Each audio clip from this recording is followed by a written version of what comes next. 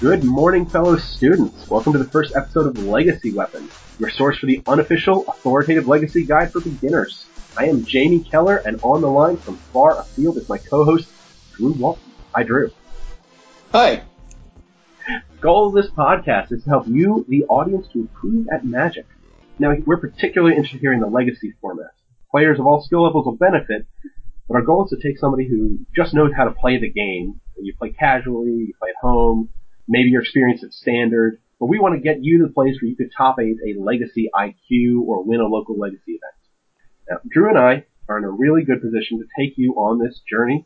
Drew, talk about your experience, your history with Magic, and when you got into Legacy. Sure, yeah. So I started playing back during Urza Block, the late 90s. Played for a little while, got kind of bored with Nemesis. It was not a good time to be in Magic and buying cards. I own a lot of terrible commons from that set. Anyway. Don't forget the terrible rares from that set. Oh, please don't forget the terrible rares. Cackling Witch? I think I've got 12 Cackling Witches. That's approximately how many Cackling Witches I have. All right. Yeah. Anyway, so then I got out for a little while before Jamie here convinced me to get back on the juice in the Zendikar block, and then sort of intermittently was in and out until Avacyn restored when I got back in for good. Started playing Standard, worked my way up to Modern, then into Legacy, probably 3-4 months ago, and I have played in exactly one tournament. I made the top 8 of that tournament, which was mostly because there were 16 people in that tournament. Wonderful. Right, well, I have started back in Ice Age, and like you and most people, was off and on a little bit, played through to Tempest, then was out during Urza, came back in around that was a mistake. Oh, it was a terrible mistake. Came back in Macradian Mask, my second mistake. Yeah. But most recently, about the same time as you, got back in with Zendikar, a little bit more steady since then. I started Legacy also about a month ago or so. I played in one event and I went 1-4, so I think I did pretty well. Yes, we are big beginners ourselves. You may have noticed at the top of the show I called you all my fellow students, and that is the whole idea of the show. Drew and I are still learning the format. We're still honing our depths. We're still preparing for the meta. We want you to join us, and we'll lead you through Legacy. We'll be researching and preparing for each show, and we'll share all that with all of you. So, Drew, we are assuming that our listeners know how to play the game, but we're assuming that they don't know Legacy. That's our starting point. So, familiar with the cards, familiar with the rules, but not with Legacy. We want to keep this episode short, to not bore the more experienced listeners, but go ahead and tell us what Legacy is. Right, so Legacy is one of Magic's, I guess there are really 4 sanctioned tournament formats, 2 of which are eternal formats. There's Vintage, which is the one where you can play Black Lotus and all the really crazy broken stuff, and then Legacy, which is doesn't have those things. There's a substantial ban list that cuts out certain cards that are oppressively powerful in order to keep the format a little more balanced, but it does go all the way back to Elf. So unless it's on the ban list, every card ever printed is legal. Except for those crazy unglued, unhinged sets. Those are silly. Yes. Alright, so Legacy is all-inclusive. Things don't rotate out the back. We will probably go through the ban list in detail at a later time, but for now we'll just talk about that any card that is white border or black border is legal, except the ones on the specific ban list. And as you said, that includes all the silver border cards from Unglued, the joke cards. Right. It also includes the conspiracies. Technically, right. Conspiracies are Magic cards, but they are not allowed because they don't work in a normal game of Magic. Yeah. Also banned are all of the what are known as anti-cards. Originally, right. The way the game was played is you would gamble one of your cards chosen at random against one of their cards, so you could just lose your Black Lotus. We don't do that anymore. So those are also banned. The cards that required physical dexterity, flipping a card through the air and seeing where it landed, Yay, Chaos Orb. Chaos Orb is adorable. We'll just leave it at that. And then there is an extended ban list beyond that. It includes all those, as you said, ridiculous power cards, the Black Lotus, the Moxen, and we will go through it in detail later. Do we want to read off a list now of what they are? Would that be helpful? Of the whole ban list? I mean, would you want to? That's probably... No. It's a long list. Okay. All right. We will put a link to that list in the... What do you call the thing that's attached? The pod The comment section? The pod thing? The pod thing. Sure. Anyway, there will be a link. There will be a link. Click on it, kids. But as we said, we will go through each of them in particular later.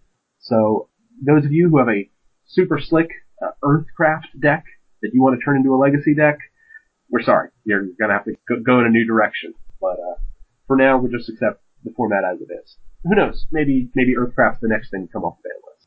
Right? That's a thing, right? Sure. My money's on Black Vice. Maybe. I don't think that's breaking the tournament. I have no idea why that's on the ban list. But anyway. Oh well. Now, this almost sounds like casual, doesn't it? I mean, all cards are lethal, virtually. 4 of each card, 60 card constructed decks. This sounds a lot like what you would just play in your kitchen table. You might expect for people to just have weird, crazy decks with all kinds of random stuff through the history of Magic. Some people with underpowered decks. You know, that one guy who always brings his overpowered deck and nobody wants to play against him. Is that what you've experienced in Legacy? Well, definitely there are some decks that are weird and crazy if you've never seen them before. But no, for the most part, every deck that you see at a Legacy tournament has a name. There's an archetype that fits into. You know, by the second or third turn, you usually have a good idea what 80% of the cards in your opponent's deck are. It's not totally figured out, the format. There's definitely some room for improvement, innovation, and surprises can happen, but anything that's not one of the known best decks is probably not a good deck, and people probably aren't playing with it. Okay, so less of a Chaos Commander casual where you really have no idea what you're going to show up for. It's a little bit more like Standard or Modern where, you know, if you pay attention ahead of the time, you can kind of know what to expect your opponent to be playing. Right. It tends to be a pretty fast format. You know, the game is, they call it a turn 2, turn 3 format. So for the most part, you're not playing cards that cost more than 3 or 4 mana. 4 actually is kind of a lot for Legacy. So yeah, that is something which anyone not familiar with Legacy will see as we go on. The idea that a 2-drop is an expensive card is very different than people who play Limited or Standard. The idea that a 4-drop really ought to win you the game, not be able to win you the game, but make the game no longer be happening anymore is different. And you were talking about archetypes, something that I like to talk about for, honestly, the rest of the show today. It'll probably be long enough to be topic of our another episode shortly, is the metagame. Now, some people talk about the metagame. What is the metagame? So the metagame is just all the scope of the decks that are out there and their sort of share of the total decks that get played, be the metagame. It's kind of a fuzzy concept, but that's a terrible description. Let me try to help you out. I would think of the metagame as a way to look at how to game the game itself. There's the game that you play. When you're playing the game, you have your deck and they have their deck. You can't change your deck in the middle of game 1. You came with the deck which you thought was going to be the best. Right. There's almost a second game, though, of trying to figure out what deck is going to be best on this deck. Right. Yeah, it's pretty partially dependent on what cards are good and how you can build a good deck, but it also depends on what you think you're going to play against. So you want to make sure that, you know what everybody else is likely to be playing, and you want to play cards that are good against those cards, like Chalice of the Void, which would be terrible if it were in Standard. It's a great card in Legacy, because so many of other people's decks are full of things that Chalice stops. Whereas in Standard, you're stopping their Elvish Mystic, and that is about it. You mentioned Chalice. Chalice of the Void, for anyone who's not familiar with that card, is, in the way you're using it, it's a 2-mana artifact that says all cards that cost exactly 1 mana get countered forever. Yeah. It's more complicated than that, but really that's what you and almost anybody in Legacy are doing with it. Right. Drew, you talked about trying to figure out what other people are playing. Why wouldn't you just play the best deck? This is something which may come easy to people who are familiar with competitive standard scenes, but for people who just go to their Friday night games, they might not know. So the thing is, I mean, there usually is, a best deck or two or three maybe best decks that have the best winning percentage in tournaments at any given moment. But even those still have bad matchups against some more fringe type decks. Soldiers, I keep going back to that because it's the deck I probably know the best, for example, is probably not one of the best decks, but it wins a majority of its games against certain decks like Delver, which is a deck that runs it's an aggressive deck that runs lots of cheap creatures and cheap spells, cantrips. Cantrip is just a spell that draws a card. Most of these cost 1 mana, and they have about 6 or 8 cards in the whole deck they can cast if you land a Chalice, and so Soldiers tends to win that. So Soldiers was a good choice in the metagame, as it was up until the most recent ban list changes. Yeah, we will get to that when we're talking more about the details and the nitty gritty of the current metagame. But spoiler alert: there have recently been some changes to the ban list to make the best deck maybe not the best deck anymore. It was the best deck before that card got printed, though. Or at least it was one of the best decks before that card got printed. Now it's been banned. Who knows what'll happen? Yeah. But anyway. Yeah. So you're saying that there was this best deck, and your deck could beat that one. Right. The best deck could beat a random deck, but that random deck might just be stronger than your deck. So it's kind of a rock, paper, scissors kind of thing. Right. Okay, so you try to see what decks you think other people will be playing, and then pick your deck to take advantage of that environment. So that's the metagame. Right. The listeners are probably more familiar with Standard than Legacy or maybe even Modern. In the newer, smaller formats, aggro is one of the archetypes. Aggro usually beats the really, really, really slow decks. Mid-range, middle speed decks usually beat the aggro decks, and the control slow decks usually beat the middle range decks. The idea is you either want to be a lot faster than your opponent, get your whole hand down before they can play any of their big stuff, and just beat them before they can play their cards, or be a little bit slower so that all your things are a little bit more powerful. In Standard, aggro usually looks like efficient creatures that have 1, 2, maybe 3 mana, you attack, you finish the game early with combat, spells for direct damage, remove blockers. Each card, maybe not the most powerful, but they're very mana efficient, powerful for what they can do, so you can get them all quickly. What does aggro look like in Legacy? There's not maybe really a pure aggro deck in Legacy. The closest thing is probably Burn, which does run a few 1-drops like Goblin Guide, Monastery Swift Spear, Grim Lavamancer, and then it has a lot of burn spells. Lightning Bolt, Rift Bolt, Chain Lightning, Lava Spike. Anyway, the point is that every spell you cast deals 3 damage, and more or less no matter what they do, you're going to kill them by the 3rd or 4th turn. It's not a top tier deck. It's very consistent, and it's decent against almost everything, but it's pretty easily sideboarded against, and it has some bad matchups. Okay. Delver is also kind of aggro-y, although some people would say it's sort of aggro control, because it also runs a lot of counterspells. Yeah, I'm looking right now at a list of what are called the aggro decks. And you have something called Delver, which revolves around Delver Secrets. You have decks that run Young Pyromancer as aggro, which, in a standard aggro deck, it's still a 2-1 for 2. It makes tokens so strong, but in Legacy it makes lots of tokens. In Legacy it makes a lot of tokens. Things like True Name Nemesis, or a Merfolk deck of just lords powering up. Heck, Tarmogoyf. So these are still 2-drops, and it would be great. I mean, Tarmogoyf's a card which Standard would probably love to have, but all these decks only have about 12 creatures or so, even the aggro decks. They're usually pretty low in creatures, Merfolk's an exception. But yeah, basically the idea behind aggro is you're trying to win the game before they get to do their plan, because the whole point of aggro is you have very cheap stuff.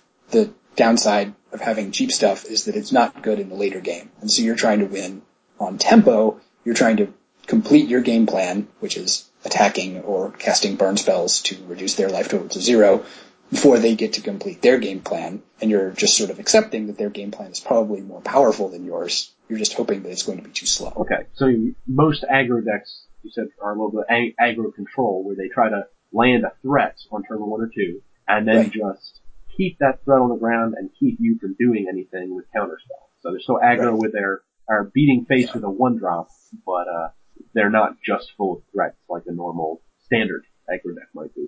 Right. Okay.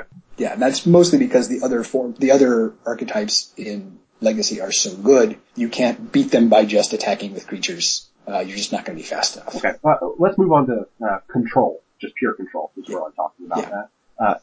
At this recording, there's not a strong pure control deck dominant in standard. New printings with Vapor Forge may change that, but there kind of wasn't a good blue-black control like there usually is, or a white-blue-black control. Looking back a year or two ago, there were decks running lots of destroy all creature cards, draw cards, pinpoint removal, counter spells, incidental life gain. They were able to play a reactive game to stop their opponent from doing anything without using many cards themselves, knowing that the game goes longer, their hand will be full of cards, their opponent's hand will be empty of cards. The cards aren't as cheap, they're not as mana efficient, but each one's more powerful. So as long as they get to play their cards, they're going to win. What does control look like in Legacy? Sort of the same thing, actually, just with more powerful cards. The dominant control deck for a long time has been Miracles, which doesn't actually run very many Miracles cards, but it manipulates its top decks a lot to make sure it gets good draws all the time. And then it runs some sweepers like Terminus, and a lot of removal like Swords to Plowshares. And then it basically tries to win the game with Jace the Mind Sculptor. Sometimes it also wins the game with Entreat the Angels. Miracles, though, was considered pretty bad against the Delver-dominated metagame that we've been having up until recently. So it was not something that you saw a lot of, although I think a lot of people think that you're going to start seeing a lot more of it in the next few weeks.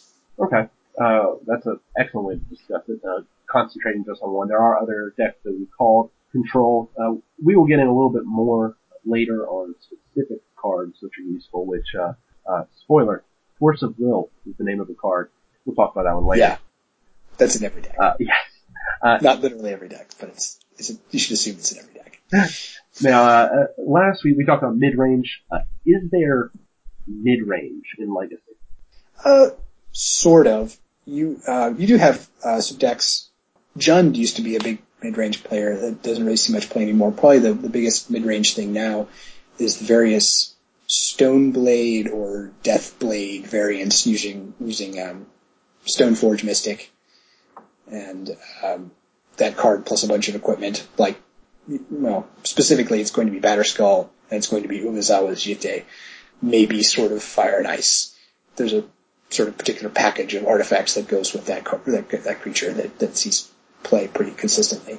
And you usually, those decks almost always run blue as well, so that they have some access to Force of Will. And then they'll often also run some discard effects like Thoughtseize, Duress, or Hymn to Torok. And that way they try to disrupt the combo decks. Then they try to assemble a strong presence on the board and just win that way. Okay, and something which actually just occurred to me, especially with a lot of deck names and card names they're throwing out that are older. If you've only been playing Standard, you won't know a lot of these. We will throw links down in the comments to Gatherer for probably each of the cards which we're naming individually on here, just so you can see those. Now, there's one other archetype which I wanted to talk about, which is not always present in Standard, but that's a combo. Tell us about combo. So, combo runs cards that are totally useless in the majority of decks, but they work together in a way that wins the game. Maybe the most common pure combo deck in Legacy is Storm, which usually the main win condition is a card called Tendrils of Agony, which basically says if you played 9 other spells this turn, you win the game. That's a good summary of that card. I like that. And right, so the point is to play some tutoring mechanics to pull up the other combo pieces, and lots of cantrips to draw lots of cards, and then you cantrip and you cantrip, and then you replay your cantrips, and you have some mana acceleration too, and then you replay some of your mana acceleration. You do all of this in one explosive turn. You cast a whole bunch of spells, and then finally you cast Tendrils of Agony, and the game is over. So how fast can a Legacy combo deck win? Turn 1, if it's lucky. All right. So these decks, they sound really fragile. So it sounds like if you have Disruption against them, if you have counter spells that you can play on turn 1, or discard that you can play on turn 1, you can maybe just stop these decks from doing anything. Is that right? They're usually pretty resilient. I mean, it's going to take more than just one Thoughtseize to shut them down, or one well-timed Force of Will. But yeah, you can, either it works and they win the game, or it doesn't do anything and they lose. It sounds like they're probably especially strong against decks that would seem more fair. Decks that just play creatures and attack with them. Seems like it would probably be able to assemble its engine before you can just rumble across the battle zone. Right, and to an extent, that's why you don't really see any fair decks in Legacy, because there are enough combo decks that you can't just simply play your own plan and hope that will be better than your opponent's. Okay, great. We do want to take a minute right now and thank our sponsor, Jobin's Tools. Are you sick of all the great big box warehouse stores with aisles and aisles where you can't find what you need? Come on down to Jobin's Tools. We do not care what you are looking for. If you're looking for a goblin pile driver, if you're looking for a mana screw, or just a hammer of Purphoros, we will be there for you. Just turn left at Homelands, but be careful not to stop there, because that is Spectral Bear country. Is there anything more that you want to talk about on the metagame today? On one of the upcoming episodes, we will go through specific archetypes in more detail. Is there anything else that you think we should discuss about the just Legacy as a format? I think it is worth noting that there are an awful lot of different kinds of decks. One of the defining characteristics of Legacy is that there are lots of different ways to play the game, just because you have such a wide variety of cards available. Maybe even more so than Vintage, just because the presence of the power cards in Vintage kind of crowds out some of the strategies that aren't supported by incredibly powerful. And that's a really good point. It seems to me that Legacy changes more slowly, since things don't rotate out, since the power bar is already pretty high. A new set coming in might not have many cards to shake it up. As we go, we'll probably talk about some of the newer sets and what cards they've added to the Legacy theme. But in Standard, from 1 week to the next, what deck is good might completely change. Right. Part of that is just because, the power level of the established cards in Legacy is so high. You're really only going to have, in sets not named Khans of Tarkir, you're only going to see, 2 or 3 cards tops that are really going to see any consistent Legacy play. Whereas in Standard, obviously, every new set is going to see lots of play. The other thing is just that Standard since it's all new, people are still figuring it out. There will be the best deck may not have even been discovered yet. In Legacy, the decks that we know about are all pretty good, and people have been playing with them for a long time, and they know what they're doing. So if you talk about variety, I'm just looking right here at a list of ones that have been played substantially in the past 2 months. I'm seeing about 30 different deck archetypes. Yeah, right. It's very diverse. So, okay, so very diverse, but those 30 are probably, give or take, the same 30. So if you have a deck that's strong today, it's still going to be strong next week, next month, probably next year. Is that right? Right, for the most part, yeah. You might win a tournament today, and you might struggle to finish in the top half of the field next year, but you're still going to win games. Now, one of the things that actually drew me to Legacy is the non-rotating aspect. I have, like many people, a limit to the cards that I own, a limit to the amount of money that I can spend on the game. Yes. So Standard has never really appealed to me. I like a lot of Standard decks. I like a lot of the cards in Standard. I like having new things. But I cannot make a top tier deck every year. Even if I played one deck through the whole season, I couldn't make a brand new top tier deck every season and afford to keep doing that forever. Right. The one downside with Standard that I've seen is if you are like me and like most people, you hold on to your decks a while, and now your $500 deck is worth $20 because those cards have rotated out. maybe $50, but yeah, still.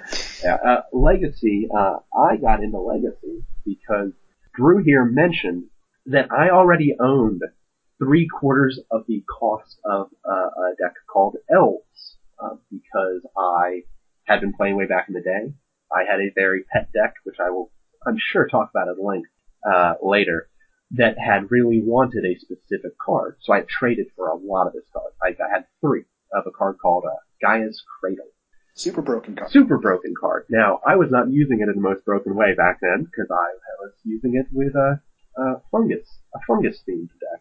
But that's why I traded for them, and it served me well. Fungus Tribal is not a tier 1 legacy deck. No, Fungus Tribal is not a tier 1 legacy deck. But because of that, I had 3 Gaia's Cradles already, which is the majority of the cost of start having an elf deck. So I traded and purchased a little to get one legacy deck, and now I know that this deck, it's not always going to be the best. It was one of the best a little while back. It's right now on the down end, where it's a deck that's present, but usually not winning tournaments these days. But it's still good, and I know that it'll stay good. So that's what's kind of drawn me to Legacy. I got in mostly because my other friends were playing, and they were getting obsessed with Legacy, and I needed to get a Legacy deck to play with them. So I built Soldiers almost to troll them, because Soldiers is just a really weird deck, and the list looks like it would not be any good at all. But then it actually kind of wins games, and it's also a fairly cheap deck to build, which was handy. I do not have the library of Legacy staples that Jamie possesses, so I had to build this mostly from scratch, and you can actually build a fairly decent version of Soldiers for slightly less than the cost of one Gaia's Cradle. Fair enough, and we will be talking about getting the Legacy on a budget, what decks you can play that are less expensive, or what substitutions you can make. There are some things you can't fake. There is no card that does the same thing as Stoneforge Missile. There's no card that does the same thing as Force of Will, which sometimes means you just have to get those cards, or sometimes means you need to, like Drew did, pick a deck that doesn't have those cards.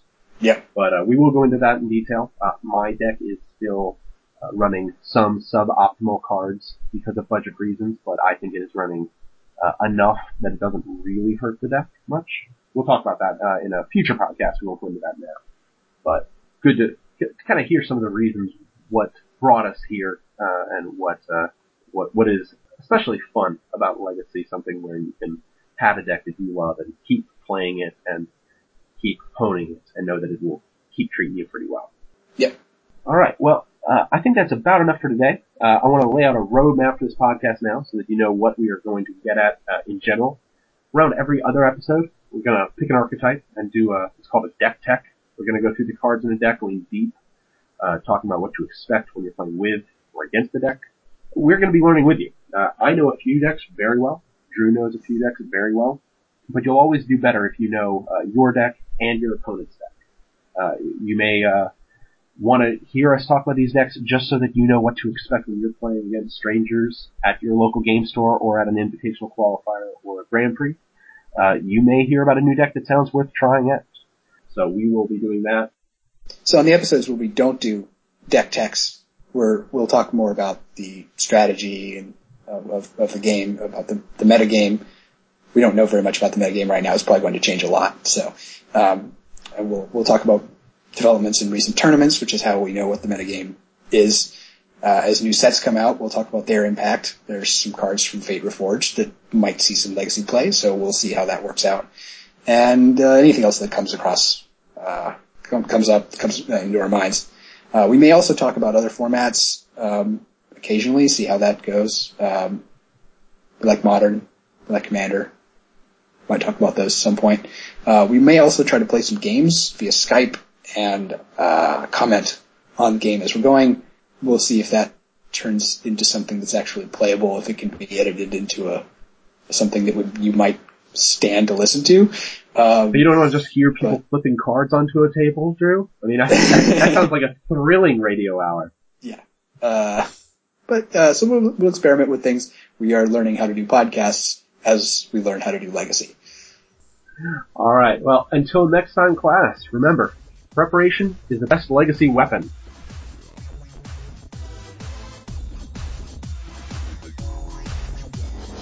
Took me a second on Joven's. It's like, Joven's... Oh, I remember who Joven is. Joven's cool. Homeland.